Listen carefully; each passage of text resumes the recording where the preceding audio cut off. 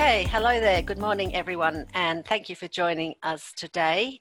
Once again, for our webinar. Today's webinar is on what are the key principles of safety differently, and it'll be presented by Andy Schoen, and he's the CEO of Southpac International. Just a few details about him. Andy is CEO of Southpac, as well as being an active facilitator, lead auditor and consultant. He has led the development of innovative training and assurance programs covering leadership, quality, safety and continual improvement, all with a focus on the critical role of people. Andy is a postgraduate of the Griffith University Safety Science Innovation Lab in Brisbane, Australia, and is a passionate proponent of cutting-edge leadership concepts and safety science. So before I go over to Andy, I just want to say there's a Q&A panel. Please use that to ask any questions. We'll be answering them at the end. Please don't use the chat panel for questions. If you want to chat directly to me with a question, you can use the chat panel. And once again, we will be recording this and sending out a video and a podcast later. I'm also going to put a link in the chat panel to all upcoming webinars and past webinars if you're interested in signing up for those too. So over to you, Andy. Thank you for joining us today. Thank you very much. Thanks, Sarah. And it's great to be talking to your audience and your clients again. So thanks very much for having us. When I initially put the presentation together, the idea I think was going to be introduction to safety differently, but I kind of got thinking when I was putting the material together was maybe what's needed more than an introduction is a balanced conversation about safety differently. So I kind of changed the theme slightly because one of the themes that we've observed, and I'm sure other people who are listening in have seen this, is this kind of quite almost tribal warfare that's broken out between people who are adherents to or believe in safety differently and those that don't. And I firmly believe it's not terribly useful, the kind of the extreme sort of language and sort of perspectives and opinions that people are forming about safety differently. And sometimes some of it's completely ill-informed or wrong. But from one extreme here, we mentioned, and I've been called a Decorite before because I've studied at Griffith University, and I just kind of find that somewhat amusing. But so you get from one extreme the people who are completely anti-safety differently. So you guys are all brainwashed Decorites. Safety differently is insert some derogatory terms. It's a cult, it's a fad, it's a passing phase. Safety differently is a socialist conspiracy is another one I've heard, which is kind of interesting. So that's not really terribly useful. Some people know about, well, a tiny bit about safety differently, and as the expression goes, sometimes a little bit of knowledge is a dangerous thing. And then on the other extreme, probably just as bad, is safety differently is the answer. Safety differently is, the best thing since sliced bread. It's the most significant event since the Renaissance, hence the picture here, or maybe since creation. Everything before safety differently is rubbish. Everything you're doing currently is wrong. You need to change everything. And I don't think either position is terribly useful. And when that dialogue begins to happen, what happens when anyone takes extreme positions like that, all nuance about ideas and concepts begins to be lost. And then what could potentially be really valuable kind of gets lost with it. So I think in safety generally, as well as in other places, we really undervalue nuance and the ability to be able to look at things in a bit more detail. So hopefully we can kind of look at some of these ideas of what forms safety differently today and kind of say, well, let's put aside some of the more extreme kind of messaging that sometimes goes with it, but and also look at, well, how can we implement some of these ideas? So safety differently kind of starts with a kind of almost a straw man argument, I would say, about what safety currently is and why, therefore, we need to change. And I think this is done deliberately. I think it's a deliberately provocative act by saying, well, this is how most people currently manage safety. People are the problem to control. Tell them what to do and count your success by the absence of negative events, whether it's accidents and incidents and ever crazy, reducing your LTI rate or BIFR or whatever metric you use. And I think, well, elements of all of those things are true, but I think if an organization was only doing those things and we're fully committed to the idea that people are the problem to control, I think that would be a fairly pathological organization. And I don't think there's that many truly pathological organizations out there. So this kind of, by saying this is what safety currently is, immediately for some people gets them very defensive and upset, and they kind of say, well, that's not the case, that's not what we're doing. However, within each of these three kind of broad ideas or kind of current labels of how safety is done, there is obviously an element of truth to how organizations are currently doing safety. So people are the problem to control. Very few organizations are truly going to say their people are a problem to control. And in fact, many organizations would still say, oh no, our people are the secret to our success. However, when things go wrong potentially, or in their safety programs, maybe they have a lot of tools and activities going on which are, if you really kind of peel away behind the underpinning logics, you start to see, well, maybe this is treating people as a problem to control. Maybe this is seeing that all of our issues are caused by people, as opposed to being, maybe deeper issues. Tell them what to do. Well, there's a fair amount of telling that goes on in safety. That's certainly true. We have, if you're looking about our messaging and communications and the way we write procedures sometimes, and we put golden rules and cardinal rules and these types of things in place. We think, well, yeah, there's certainly truth in that too. We do a lot of, it's not saying we exclusively tell them what to do, but how much telling what to do are we doing in our organizations? And then finally, counting success by absence of negatives. Well, I think that's fairly true, because that is the existing paradigm of the majority of approaches to safety. There has been efforts to move towards more leading metrics and so forth, but not a great deal of them have been terribly successful. And I don't think many really relate to telling us what's happening in the organization. They tend to be more related to safety administration, or safety work, as David Proven and Drew Ray would say. So it's kind of how many audits have we completed? How many inspections have we completed? How many inductions have we completed?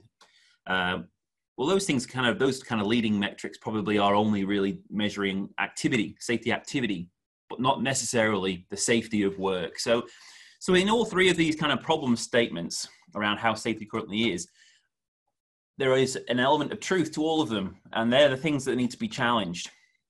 And that was ultimately what the Safety Differently kind of leaders are trying to get people to think about. And that maybe comes across overly provocative at times. But I think we'd all be in agreement that we've seen in recent years a trend towards more what we'd call either trivial safety or paper safety.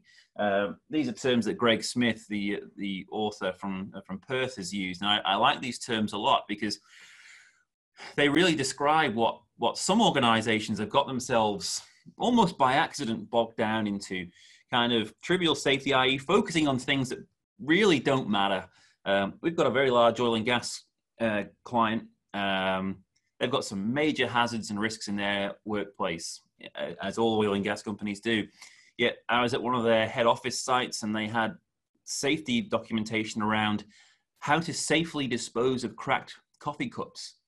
And I think, man, really? Is that really what the safety department are focusing their efforts on in an organization that is running kind of serious, risky facilities and so forth? So there's definitely trivial safety happening, and paper safety, I think, kind of goes, we all see that too in our workplaces. We're honest with each other.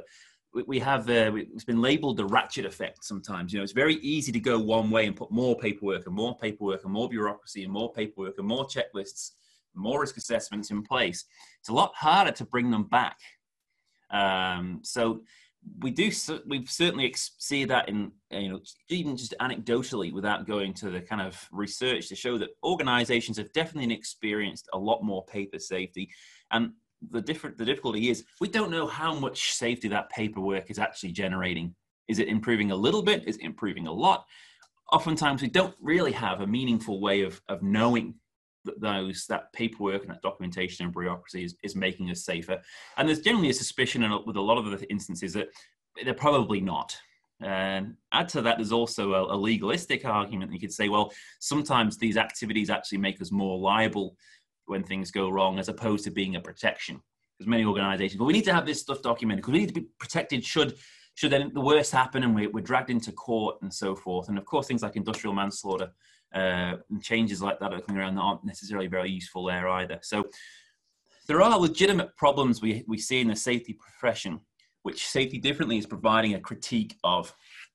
And we just listed here a few of the associated issues that Safety Differently is aiming to try and address. So they've got burgeoning compliance, imposts, and costs. Well, there's been, without a doubt, especially since the WHS Act of 2011 and the associated stuff that's gone with it, plus generally a very large self-imposed regulatory or bureaucratic burden. We are seeing a big increase in the costs on business, and not necessarily an associated improvement in safety that's gone along with that. So that kind of ties into the second point of a proliferation of safety work.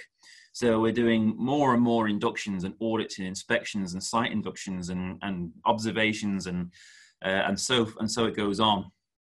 More and more paperwork and safety work, but they're not necessarily an improvement by our traditional metrics of seeing a reduction in fatalities, in lost time injuries. And that's been seen across a number of different industries across the world over the last 10 years, pretty much a flatlining safety performance.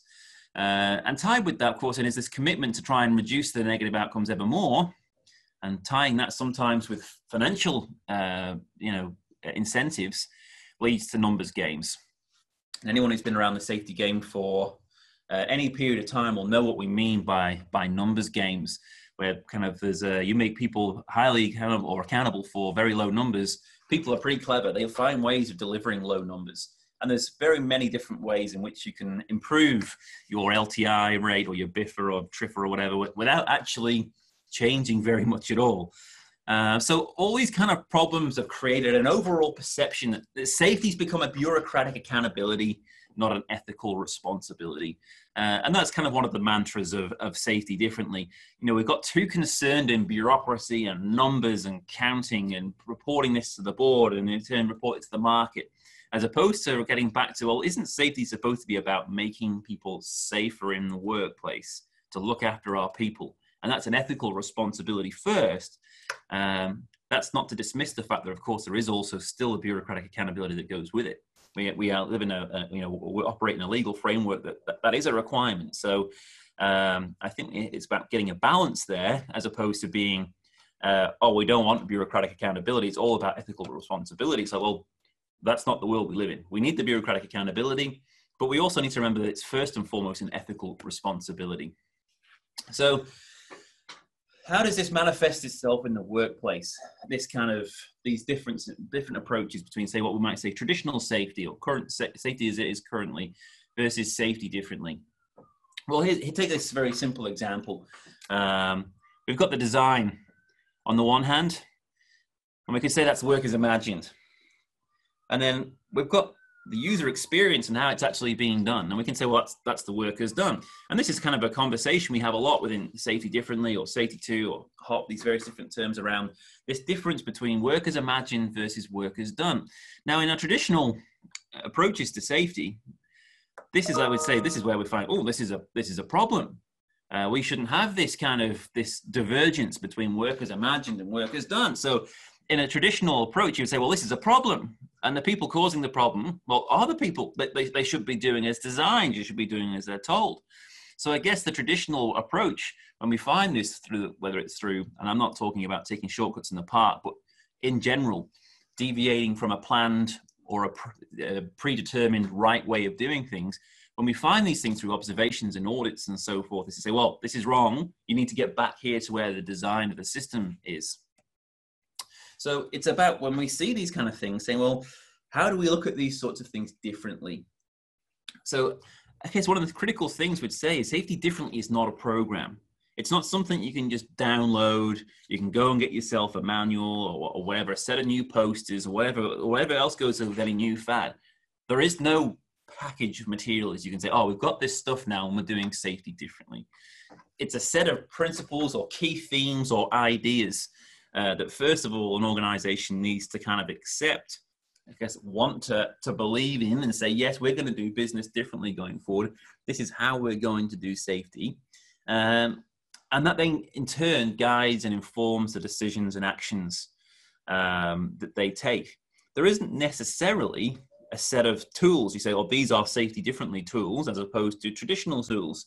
It may be a case of we want to do some things differently. That's certainly possible. So trying new things, whether it's things like learning teams, or whether it's field insights, or the various different ideas and approaches that people are developing out there, that's fine. But it's also about, well, the existing things we're doing, how do we orient those to align more with our safety differently approach? So what is the safety differently approach, and what are those principles? So these are to contrast with the safety currently, and they're kind of summarized as, well, people are the solution. People are not the problem to control, people are the solution. And we'll talk about that one in just a moment. Therefore, if people are the solution, rather than intervening in their behavior, the idea is to intervene in the conditions of work. And we'll talk about that in a moment as well as the second principle of safety differently. And third of all, define safety as the presence of positive capacities as opposed to the absence of negative events. This one often gets people really kind of worked up, and we'll talk about what is actually meant by that principle and what it's not meant by that principle, because I see that being thrown at me in lots of different settings. I'm like, well, you haven't really understood what the intent of that principle is. So it's best to get that right. Then we'll have a conversation about whether it's right or wrong or not. So first up, principle one, people are the solution. So this kind of really is our starting assumption for safety differently. And it's something that's kind of very common with other progressive approaches to safety. Our starting assumption is that people are a solution and not a problem. If that is where we set off from, that kind of changes the way we're going to respond to when we see things that are either deemed to be wrong or not in accordance with our systems or deviant or whatever term you want to use. And it also makes us a lot more interested in, well, how do we go about setting people up for success? If they're our solution, that means we want to try and make them as successful as possible. We also want to deal with the people in the way which it allows them to build trust between both themselves and the organization, and vice versa, and for them to feel empowered. So if people are the solution, more of our actions are focused on devolving, decluttering, and decentralizing. So devolving, like pushing authority and power and decision-making back out to the people who have the closest knowledge and experience of the work, the people who know how work currently gets done and what the challenges are and how it can be made better. Decluttering is kind of the debureaucratization of safety, where we can. What stuff is adding no value? What stuff is just getting in the way? And can we really say, well, this is just creating more process and more bureaucracy, but it's not giving us anything else. And then decentralizing was about moving safety from being something that happens in a head office back to the field, back to operations. In high reliability organizations theory, we talk about the sensitivity to operations. It's like, well, operations is where the risk lives. It's where their work's happening. It's where the people who are managing safety every day are. So we want to push safety out to these operational aspects of the business, the people who ultimately own the risk and are dealing with it and managing it every day. So that starting assumption kind of influences many other things, actions and decisions that the organization makes. But a big part of that is about saying, well, if people are the solution, we need to provide a way of engaging with them and creating greater trust. So in the example we just looked at, if people are the solution, we say, okay, well, work as imagined is the design and work is done is what they're doing. A safety differently approach, we say, well, why are they doing it this way? Is this better? These are people who do the work every day. Is it the fact that this is just the normal and this is the only way to get the job done, or is the best way to get the job done? So by having this dialogue and two-way kind of conversation, that allows us to get better outcomes, allows us to make the system better, it allows for greater engagement, and that's really kind of the building block that the other two kind of principles then build on. So the second principle of safety differently is to intervene in the conditions of work as opposed to intervening in behavior. So you can talk all day long about the original purpose and the ideas behind behavior-based safety, but I think most people would agree that behavior-based safety as it's practiced today, by and large, is about observing people's behaviors and then intervening directly in the behaviors. So getting people to make safer choices or better decisions. And we see a lot of messaging around that, whether it's things like hearts and minds campaigns, and we just get people to believe and that safety is a priority and get them to think more about what they're doing and get them to think about their family so they want to get home safe at the end of the day. Well, by doing that, you're making all the problem about the people, which goes back to the first principle. People are not the problem to control, people are the solution. So we have to assume that people are generally going to work with good intent. They generally do want to do a good job, and they generally do want to go home. Both them and their colleagues want to go home in one piece. They do want to get home to their families. So these kind of exhortations kind of, you can tie them up as safety ABCs. Always be careful, always make good choices. Really aren't that useful. They don't really add a great deal to our safety conversation. So what we need to do is get a lot better at intervening in the conditions of work. So what's this picture here got to do with anything? Well, this is a supermarket. Now, supermarkets and retailers and online retailers understand psychology sometimes a hell of a lot better than we do as safety professionals. And that is kind of really borne out by the way they design things. So think of the way a supermarket is designed. I always ask this question in a face-to-face classroom setting. Who here has ever been to the supermarket to buy just milk? And pretty much everyone says, yeah, we've been to the supermarket to buy just milk. And I ask, well, where is the milk located in a supermarket? And everyone immediately kind of smiles or smirks as well at the far left corner or the far right corner, i.e. as far away from the door as possible. I say, well, why is that? Why did the supermarket do that? Well, it's obvious. They want us to walk through as much of the supermarket as possible, increasing the odds that we're going to buy more things. So that's just an understanding of the fact that if you change the context, you change the conditions, you can potentially change people's behavior, but you're not targeting the behavior directly. You're creating conditions that make that behavior more likely to happen. And that's kind of what Safety Differently is tapping into, this idea that the context is important, or context, you could say, is vital. And therefore, if we want to try and change the way people behave and the decisions people make, well, focus on what are the drivers in the context that are making them behave the way they are currently. What's shaping and influencing the behavior, and how do we modify that? So we're better focused on the work conditions as opposed to the behavior. Now, you may have seen this before.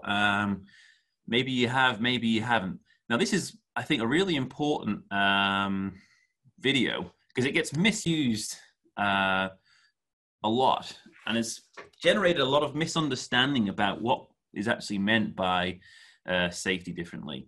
So this is a square in Holland where they had many problems, including several accidents per year. They had poor throughput.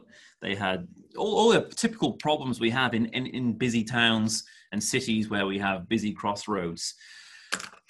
Now, of course, whenever we have any traffic problem, you only have to look around Australia to see how we approach that, any old traffic problem. It's by immediately intervening in people's behavior, by and large. It's directly affecting people's behavior. Hey, make better decisions. We're going to do more enforcement. We're going to do more points, double demerits, triple demerits, like all these different kind of approaches we take. I guess you could call them hard approaches that are kind of aimed at changing people's behavior. But again, I'm not sure how much success these approaches are actually having. So in this square in Holland, they took a different approach. A traffic engineer by the name of Hans Monderman said, well, I think you can get a better result, but not by focusing on people's behavior, but by focusing on the conditions. So they said with this square, take out all the rules. Stop lines, traffic lights, line markings, all the rest of it. Now, of course, you'd immediately say, well, that's crazy. Why would you do that? Why would you take away all those controls and all the rules? It's going to be chaos. Well, let's see what happens when you do that.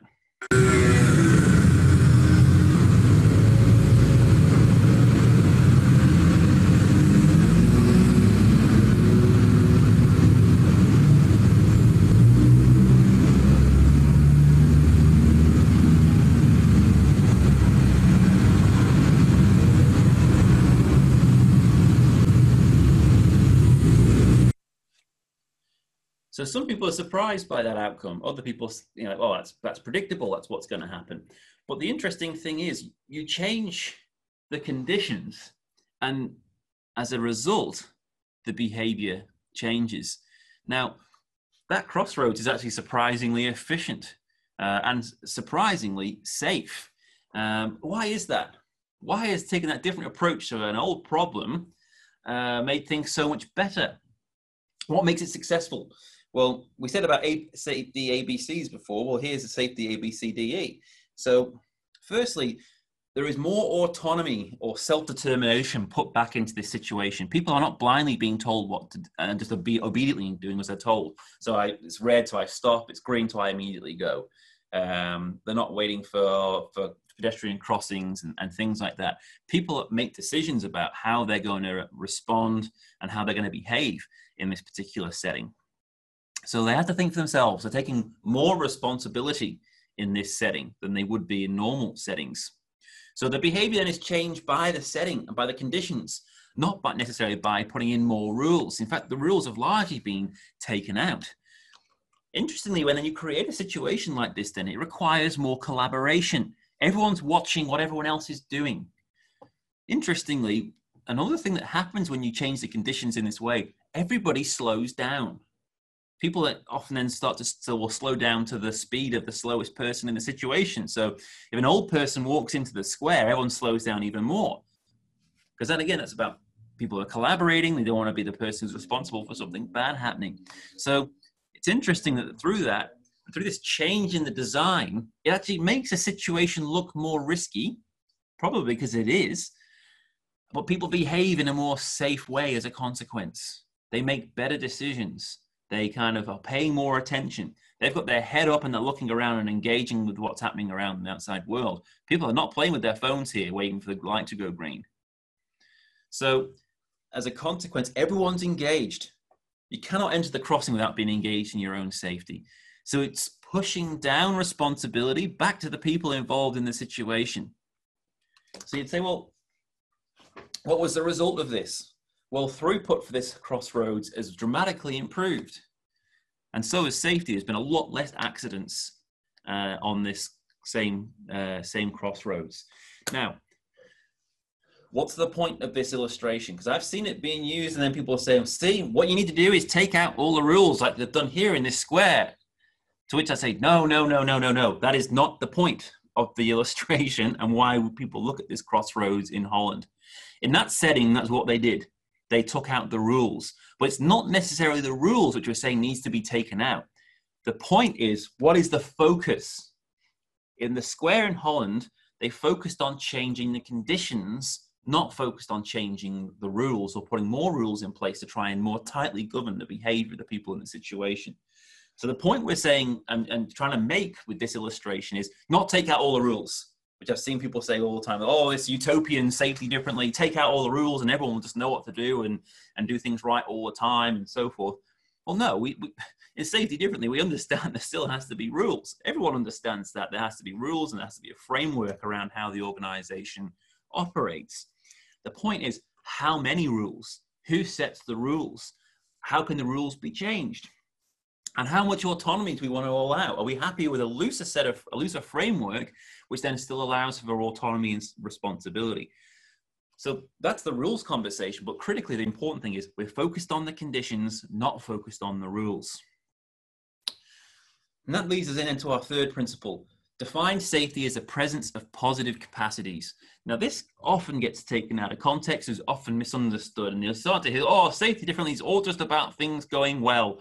And it's just all about positive stuff and blah, blah, blah, and kind of complete misunderstanding of what is meant by this term. So safety differently, along with other approaches, safety 2, HOP, high reliability organization theory, these all kind of have come to redefine what we mean by the term safety. They say, yeah, sure, safety can be defined as an absence of harm or the absence of accidents and incidents, but safety can also be defined in a way where it's a presence of something. So you may have seen this term before. Safety is a presence of capacity. So what do we mean by this term capacity? People will immediately challenge that. What do you mean by this term capacity? Well, that varies from situation to situation, but every organization has certain capacities that are embedded in the organization that allow things to go well. So it's understanding, well, what are these capacities that we currently have, and how do they contribute to, more often than not, things going well? So analogy I really like to use is to think about a marriage. If you wanted to really understand successful marriages and wanted to write a book about successful marriage, would you go and do all your interviewing and all your research based on people who have been divorced? Probably not. Like, you'd get some insights into what causes divorce and things not to do in a marriage, but that's not the same as finding out from people who have been happily married for a long time what makes their marriage happy and successful. So if you want to understand that, i.e. what are the capacities that you need in a marriage to make it successful, you need to go and study successful marriages, not divorces. So it's the same with safety. Yeah, we need to understand accidents and how they happen, but we also, that's kind of by definition, accidents are the absence of safety. So if we want to understand safety and how it's made and how it's created every day, we have to go and look at normal work and how is safety being created in that context. So the expression was used some years back by Carl Weick, one of the original academics in high reliability organization theory, where he talked about dynamic non-events, safety and reliability being a dynamic non-event. And you can say, well, that's almost a contradiction in terms, a dynamic non-event. But you can put this another way. What's happening when nothing's happening? I.e., when there's no bad outcome, when there's no accidents and incidents going on, what's happening? It's that we need to get a lot more interested in. That's the Safety Differently message. Understand what it is that's happening when there's nothing happening. How is it that our people, more often than not, create success and make things go well? So the Safety 2 perspective, which is tied in here, because I think Sidney Dekker, the originator of one of the originators of the Safety Differently idea, would certainly say Safety 2 is a critical part of Safety Differently in terms of it's the hinge that a lot of progressive new ideas swing on. So the Safety 2 perspective here is like bringing in these resilience potentials. So people monitor and respond and anticipate and learn, and those positive capacities, both at an individual level and an organizational level, allow an organization to be successful, or allow things to go well. And that's ultimately what we're talking about in terms of these positive capacities. The positive capacities that are present, i.e. the things we want and would ideally like more of, we would like to create more of these capacities because they allow things to go well. And things can't go well and go wrong at the same time. So if we make more things go well in the organization, we create more capacity to make things go well, well then by default, less things are going wrong. So we're not having as many accidents or incidents. So people say, okay, besides those four, what else are these capacities? Well, the thing I always say is, well, go out and find out in your own organization. What are the capacities? Find out from your people. That's one of the things that's really interesting to go and learn about. What are the kind of the strategies that your people have come up with? What are the potentials that they've developed that enable them to be successful?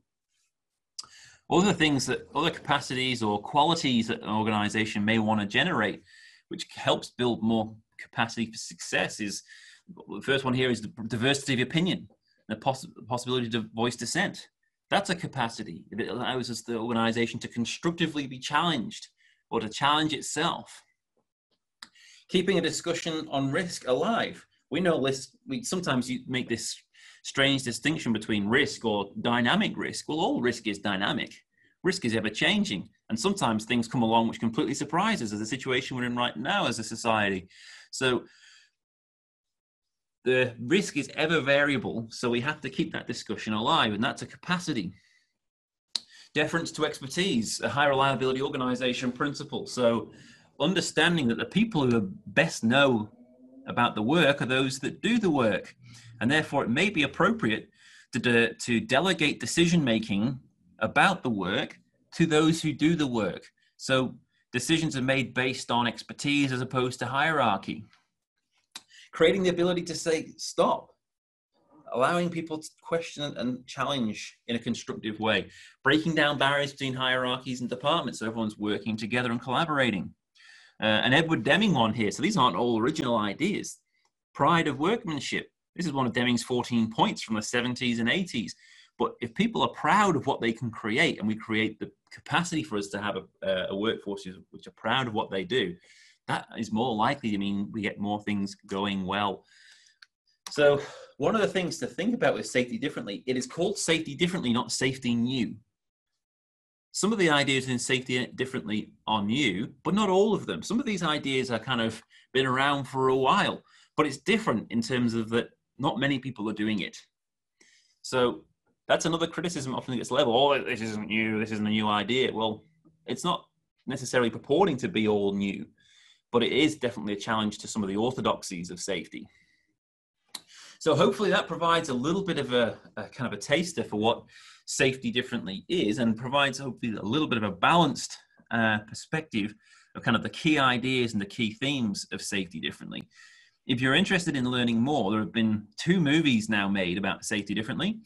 You'll notice there's Sidney Decker's website, sydneydecker.com, and where you can watch the Safety Differently video, or the original movie, and also Safety Differently in Practice, which focuses on Queensland urban utilities primarily in Brisbane, and the fantastic work that Kim Bancroft and her team have done implementing Safety Differently in their workplace.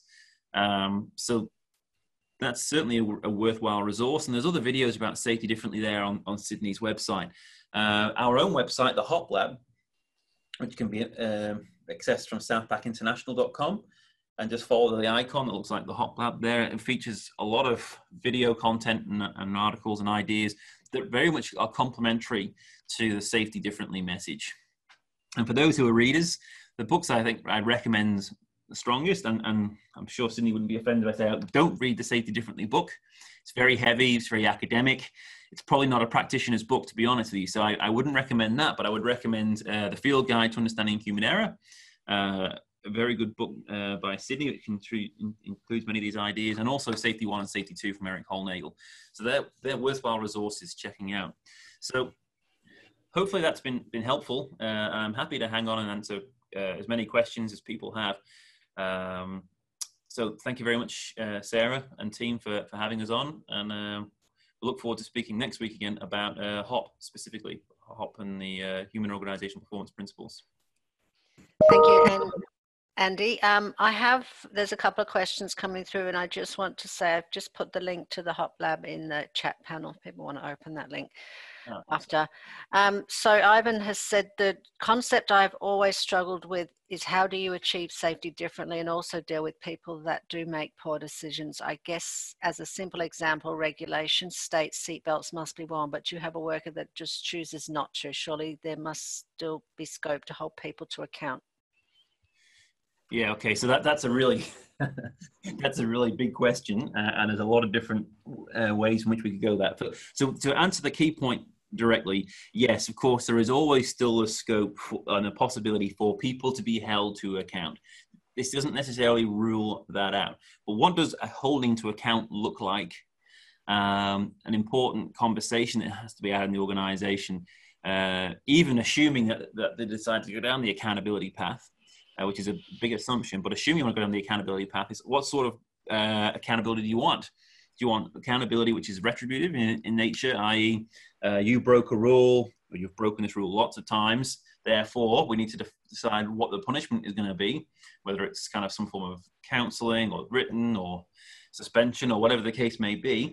Or do you want to take a restorative path whereby there's been damage done here, whether it be to the organization, to another individual, or it's the trust, and there has to be a certain amount of accountability now to restore and make good on what has been damaged. So that's the conversation that needs to be had about the accountability. But just going back a step prior to that, about rules being broken, we want to get a lot more interested when rules are broken. Why is the rule being broken? Is this just one person breaking the rule, or if you get a lot more interested, you may find that lots of people are breaking the rule. Certainly in an airport setting, I have some experience with ramp operations. A number of airlines having great difficulty getting people working on the ramp to consistently wear their seatbelts, but they're under a lot of pressure, constantly moving, constantly jumping in the vehicle and doing very short journeys, like maybe only a few meters. and every time they want them to wear the seatbelt. So what they did there was, well, it's, you know, human nature, except the fact it's human nature, people are going to take the shortcut, especially when they're under pressure. So they put in place a system whereby the vehicle won't activate unless the seatbelt is on. So that's one way of kind of changing the conditions to kind of force that behavior if you decide that's a non-negotiable. So there's a lot of discussion to be had around the context of rule breaking. It's not just simply a case of, well, there's rules are being broken, now we need to decide whether we want to take retributive action or restorative action. First step is the rule even appropriate? Do we want to have this rule still? Do we want to allow some leeway? Or do we want to intervene in the conditions around the rule as opposed to the behavior? Okay. Someone has said people are both the solution and the problem. This is not about left or right. We need to do both. How do you think? Yeah, well, it's an interesting perspective.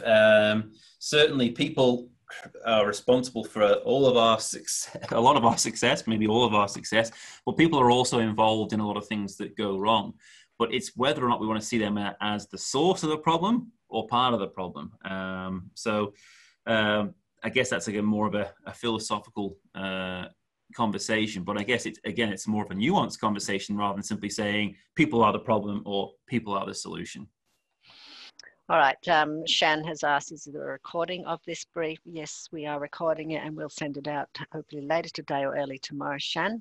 And the last one that's we've got on here is, what is the difference between Safety Differently and Safety One? So again, that could be a very big conversation, or it could be a relatively short conversation, and I guess it partly depends on who you ask. So there was recently an article or a piece put up by Eric Hollnagel describing Safety Differently as Safety One. I feel that's a little harsh myself. Safety One is another word for term for traditional safety, I guess, but safety which is focused on stopping things from going wrong, whereas Safety Two is focused on making sure things go well. Safety Differently is firmly focused on making things go well. In terms of the third principle, it's about positive capacity and making things go well.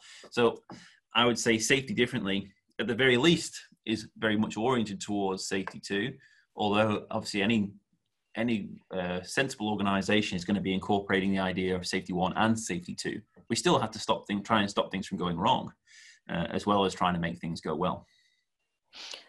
All right, you may have just done this, but Andrew says, I know you covered it briefly, but could you also share a very short explanation between Safety Two and Safety Differently?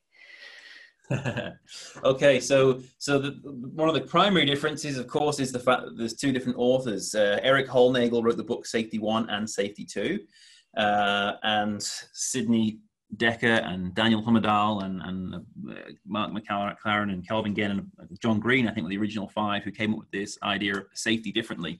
And Sidney Dekker has certainly done a lot of the academic work around Safety Differently. On the face of it, Safety Differently incorporates a lot of the ideas of Safety Two. And from my perspective, they are, aside from maybe some of the semantics and some of the language, essentially talking the same message. So you may be better off engaging with the academics directly in terms of why they feel they're different. Eric Hollnagel, his website is Synesis, I believe it is, synesis.com, and there's information he's written there around Safety Two and Safety Differently and how they're different. But then equally, Sidney has written stuff saying how Safety Differently and Safety Two are essentially the same. So take your pick. Okay, Edward has asked, is there any metrics that can be used to measure the success or impacts of Safety Differently? So that's kind of one of the questions that kind of comes up a lot, and it's kind of like, well, that depends on the organization, depends on the context.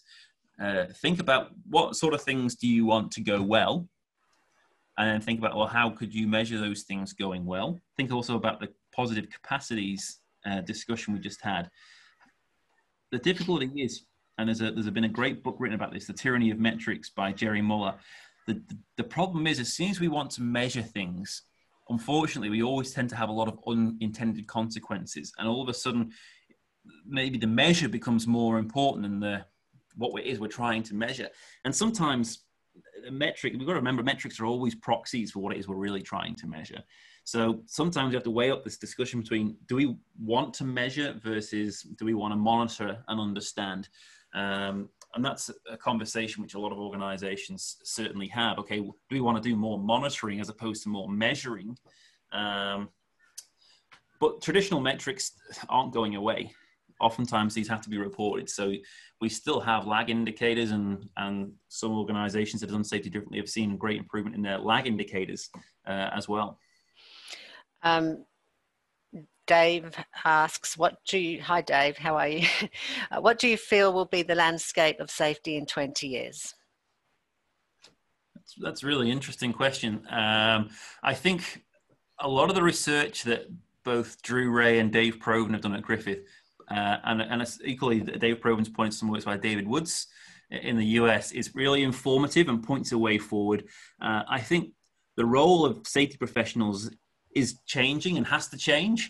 And I think in the future, safety professionals and the safety, the safety department in an organization is essentially going to be, in a positive way, the kind of the intelligence of the organization, i.e. understanding what's going on, what's happening, why it's happening. They are people who are going to be able to connect the appropriate knowledge to the appropriate areas of the business. Drew sometimes he also uses the term, they hold up a mirror to the organization to say, this is who we are and these are the things that we do. So I think that's going to be part of it. And I think the safety 2 conversation is not going to go away. And I think Eric's idea that safety, or the safety 2 perspective, is making things go as well as possible. Well, that becomes as much then about quality and reliability and operational excellence and all these kind of ideas. So I think safety is going to be increasingly, for those organizations that go this way, is going to become more central to the organization and how it operates, for the 2 reasons I've laid out there. But I think that's probably the future, ideally, if the safety professional really wants to be relevant and a real value-adding part of the organization. I think safety's already laid out its own path of destruction if it carries on with the way things have been going for the last 10 years or 15 years, ever more compliance and bureaucracy, and this overall feeling in many organizations that safety is something that is done to us by other people, and it's basically something that gets in the way. Organizations that are unable to change that paradigm and change that conversation, the safety people are going to become increasingly marginalized and outsiders. All right, Raja says, how the safety differently balance conversation to reduce the costs or being innovative to keep the same costs and procedures, how to determine the threshold level of costs that the business is willing to invest across the company. I'm not entirely sure I understand the question, to be honest with you. I guess the point we're making in this presentation is about being balanced, nuanced, finding what's working. It's not, and if things are working well in the organization, right? Just because it's got a label on it, which might be a traditional or safety 1 label, don't do away with that. Build on that. But if there are things we know full well are not adding any value, and they are things we can do away with those things for sure. But there doesn't have to be a huge cost associated with doing something like safety differently. There's a lot of free material out there. It's a case of, first and foremost, changing how you think about work and how work gets done and what the purpose of safety is. And everything else kind of flows from there, really. Okay, Ryan says, I see a lot of safety philosophies being spoken about at the moment, safety 2 differently, HOP, HRO, and resilience engineering. I think they all have some really valuable material. Do you have to commit wholeheartedly to one, or can you cherry pick and create a safety system that doesn't fall into a label? I think someone must have read one of my LinkedIn posts that I put up last night, where I actually made a comment similar to that. Because at times it does feel very much like people are getting increasingly married to a particular label or idea and saying this is right and everything else is wrong, or this is right for the following reasons and all this type of stuff. And I don't think it's terribly useful. We need to give things labels because that's how we're then able to talk about them. But I think most of these ideas have at the base of them, they have an interdisciplinary approach, which means we take different ideas from different types of disciplines and sciences to make progress. So I think it totally makes sense for an organization to find what works for them, find the language that works for them. because ultimately that they're all going in a similar direction, or if not the same direction, in terms of what safety looks like. So it's a case of not getting as worked up about the labels and find what works for your organization is what I would say. Okay, the final question. Which organizations have implemented safety differently, and how have they tracked the success of it? So some of the ones that have been involved with safety differently the longest, so is Origin Energy, and Laing O'Rourke, the construction company. More recent times, Queensland Urban Utilities, and there's probably a fair host of others too. They're the ones I can think of the top of my head. And you'd probably have to go and speak to those organizations and ask some of those questions in terms of what are the things they've done and what's the success they've had. Because the success isn't being measured just in terms of safety. Woolworths is another one, the Woolworths experiment, which is worth looking at, and that's included in the Safety Differently movie, which was, safety is improved, but other things that improve, which as a consequence are things like trust and engagement and locus of control. So these are all really positive kind of changes, which are not necessarily related specifically to safety, but are obviously highly advantageous and desirable for the organization. All right, thank you, Andy. I believe we've been talking to the Queensland Urban Utilities people about doing a webinar with them too. So yeah, so they've got a lot of great stories and things they could be able to share in terms of the things they've done. So I certainly recommend that. Yep. All right. So that's it for all of the questions. We'll send an email out with Andy's details if you want to ask him more questions or look at their resources, and we'll send the video out later. So once again, Andy, thank you very much. Make sure everybody, if you're interested in the HOP webinar next week, next Thursday morning, that's on. You can register at the link we sent earlier. So thank you, Andy. We'll talk to you again soon. Thanks very much, Sarah. Speak to you again. Okay, bye. See you, everyone.